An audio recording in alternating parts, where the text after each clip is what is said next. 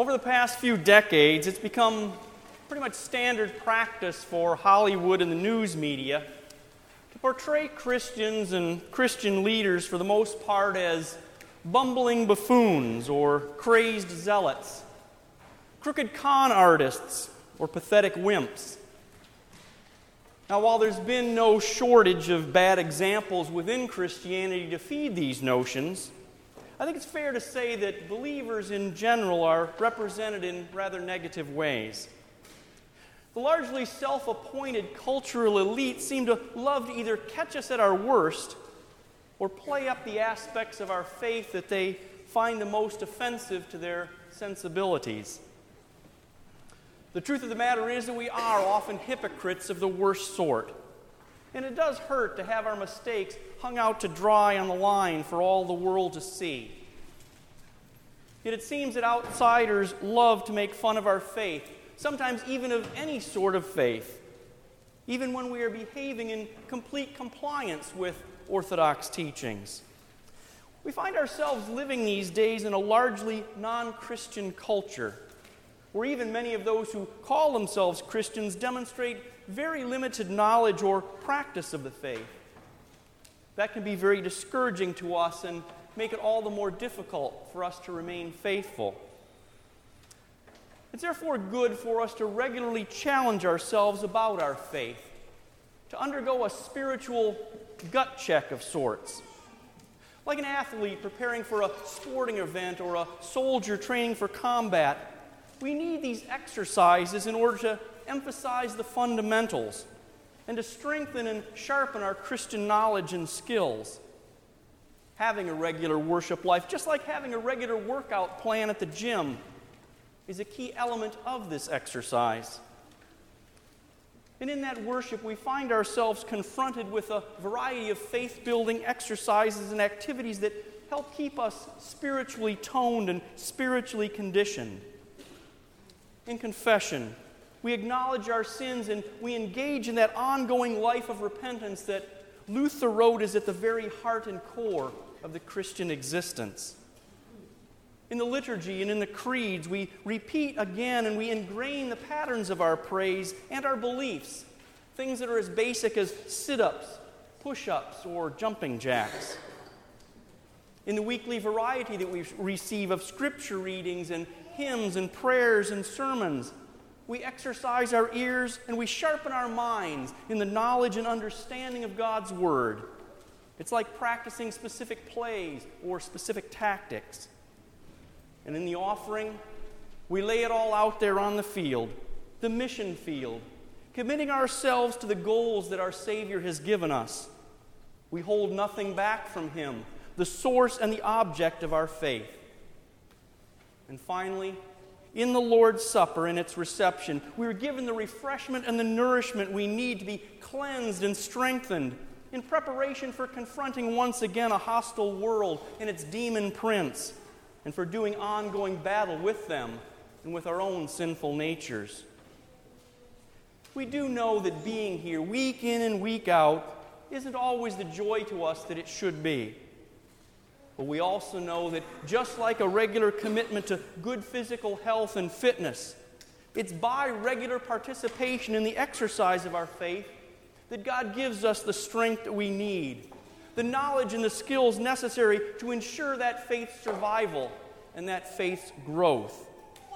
That's His promise to us. We also know that those outside of the church find this both to be laughable and offensive. And sadly, there are even many who claim to be within the family of the baptized who reject the regular exercise of their spiritual muscles, who want to go it alone.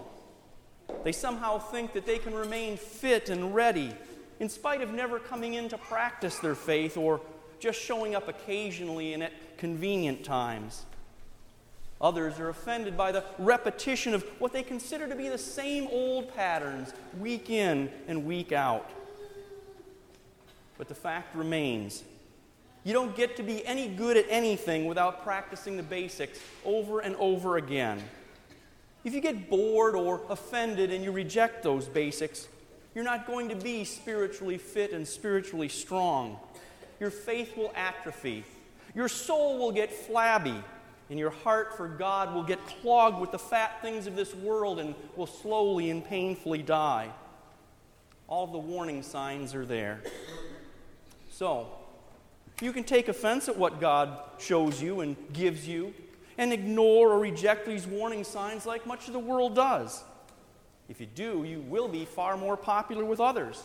You'll be more acceptable to the world and less uncomfortable in it. And you'll die. On the other hand, you can heed God's warnings, hear His promises, and not take offense. You can get your spiritual exercise, remain strong in the Lord, and let Him help you to withstand the temptation to fall away or to fall into laxness, and you will live.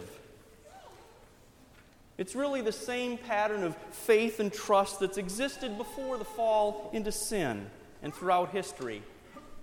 God reveals Himself to His creatures, and we either take offense and rebel at what we see and what we hear, or we humbly receive that revelation and we repent of what we have become. Captured by God's love and mercy, though, we live in a constant tension between being under His grace and letting the devil pull us away toward disaster. Jesus issues two such warnings in today's gospel lesson. The first warning is conveyed to John the Baptist's disciples when they come to our Lord at the prophet's request to inquire about the true identity of Jesus. John was concerned whether or not Jesus was the Messiah, the Christ, the promised one who would fulfill not only John's own prophecies, but those of the ages. Jesus' reply to John lets the man draw his own conclusions from the evidence that's been revealed. Miraculous cures and resurrections are taking place. The preaching of the gospel of the kingdom is happening. All of the signs are there. The signs that John and the prophets of old had all indicated would accompany the coming of the Christ. They are hard things to understand, but to those who would accept them without offense, Jesus promises great blessings. He challenges John and John's disciples to not let the difficulties that the preaching of that kingdom might present to tempt them to reject it. But Jesus has more to say this day. This time to the crowds who now follow Him as they had once followed John. He issues another warning after confronting them with yet another challenge. He wants them to explain, or at least to contemplate in response to His rhetorical questions, their prior behavior concerning John the Baptist. Why had they come to see John? He wants to know. Had they spent the time and undertaken the hardships of their journeys from where they lived merely out of curiosity? Would they have come out into the wilderness to see and to hear someone of no interest, someone who had nothing to offer them? Or was it that what John was preaching and doing somehow resonated with them, with something deep within them? A deep void and a hungry longing that begged to be filled and satisfied. They hadn't come out because John was shy and embarrassed about the message he was preaching. Clearly he was no quivering reed or blade of grass shaking in the slightest breeze. He wasn't a pretty boy either, attracting people with fancy clothes and the trappings and the trophies of worldly success. Doing things according to John's preaching would not make you wealthy or popular, comfortable or healthy. And it wouldn't fill huge arenas or buy helicopters and tailored suits and beachfront homes either. John's message was a message of tough but tender love. He didn't sugarcoat it, nor did he try to suggest that our chief problem, our sinfulness and our need for forgiveness, didn't carry significant consequences or didn't have any urgency to it. Repent, for the kingdom of heaven is at hand, was John's message. In other words, turn. Turn around from your current direction because only death awaits you at the end if you don't. That's never going to be a popular message. It will always give offense. People who hear it usually will reject it because it calls into question their priorities, their actions, their values, and their judgment. How often do we really like to hear that we are wrong, dead wrong. That's why the world, only hearing that much of the message, often rejects the rest. They hear only the rejection of the self, the turning away from that which defines them as people of the world. And we don't like to give that up. But repentance, a fleeing from evil and denial of self, was not the entirety of John's message. Nor was John the conduit of the entire gospel in all of its fullness either. John was the preparer. He was not the server. He was not the fulfiller of the gospel. Jesus says to the crowds that among those born of women, no one has arisen who is greater than John the Baptist. And that is completely true. Those who are merely children of the flesh, no matter their fame and wealth and power and accomplishments in this life, can never hope to measure up to that brash, rough and ready tough guy, John. That's because John's greatness isn't measured on account of his birth of a woman, even if it was a miraculous birth from the aged womb of Elizabeth. John's greatness is only in the righteousness that he received from Christ. It springs forth of his birth of water and the Spirit, the same origin from which your only true greatness comes. It is a greatness not your own, because it is a righteousness not your own. We are all born of women, it is true, but that does not make us great, nor does our worldly status or accomplishments. If anything, those things make us all the more pathetic and all the more distant from God. It is in our other birth, our spiritual birth, and in our adoption as God's sons and daughters that we are made heirs of the kingdom of heaven. This is our true greatness, our lasting legacy, because it has been promised, it has been earned, it has been given, and it has been sustained by the author and perfecter of our faith, God Himself, our Lord and Savior, Jesus Christ. Now, our sinful nature wants to rebel against an external foreign righteousness and greatness because we want the glory of greatness for ourselves.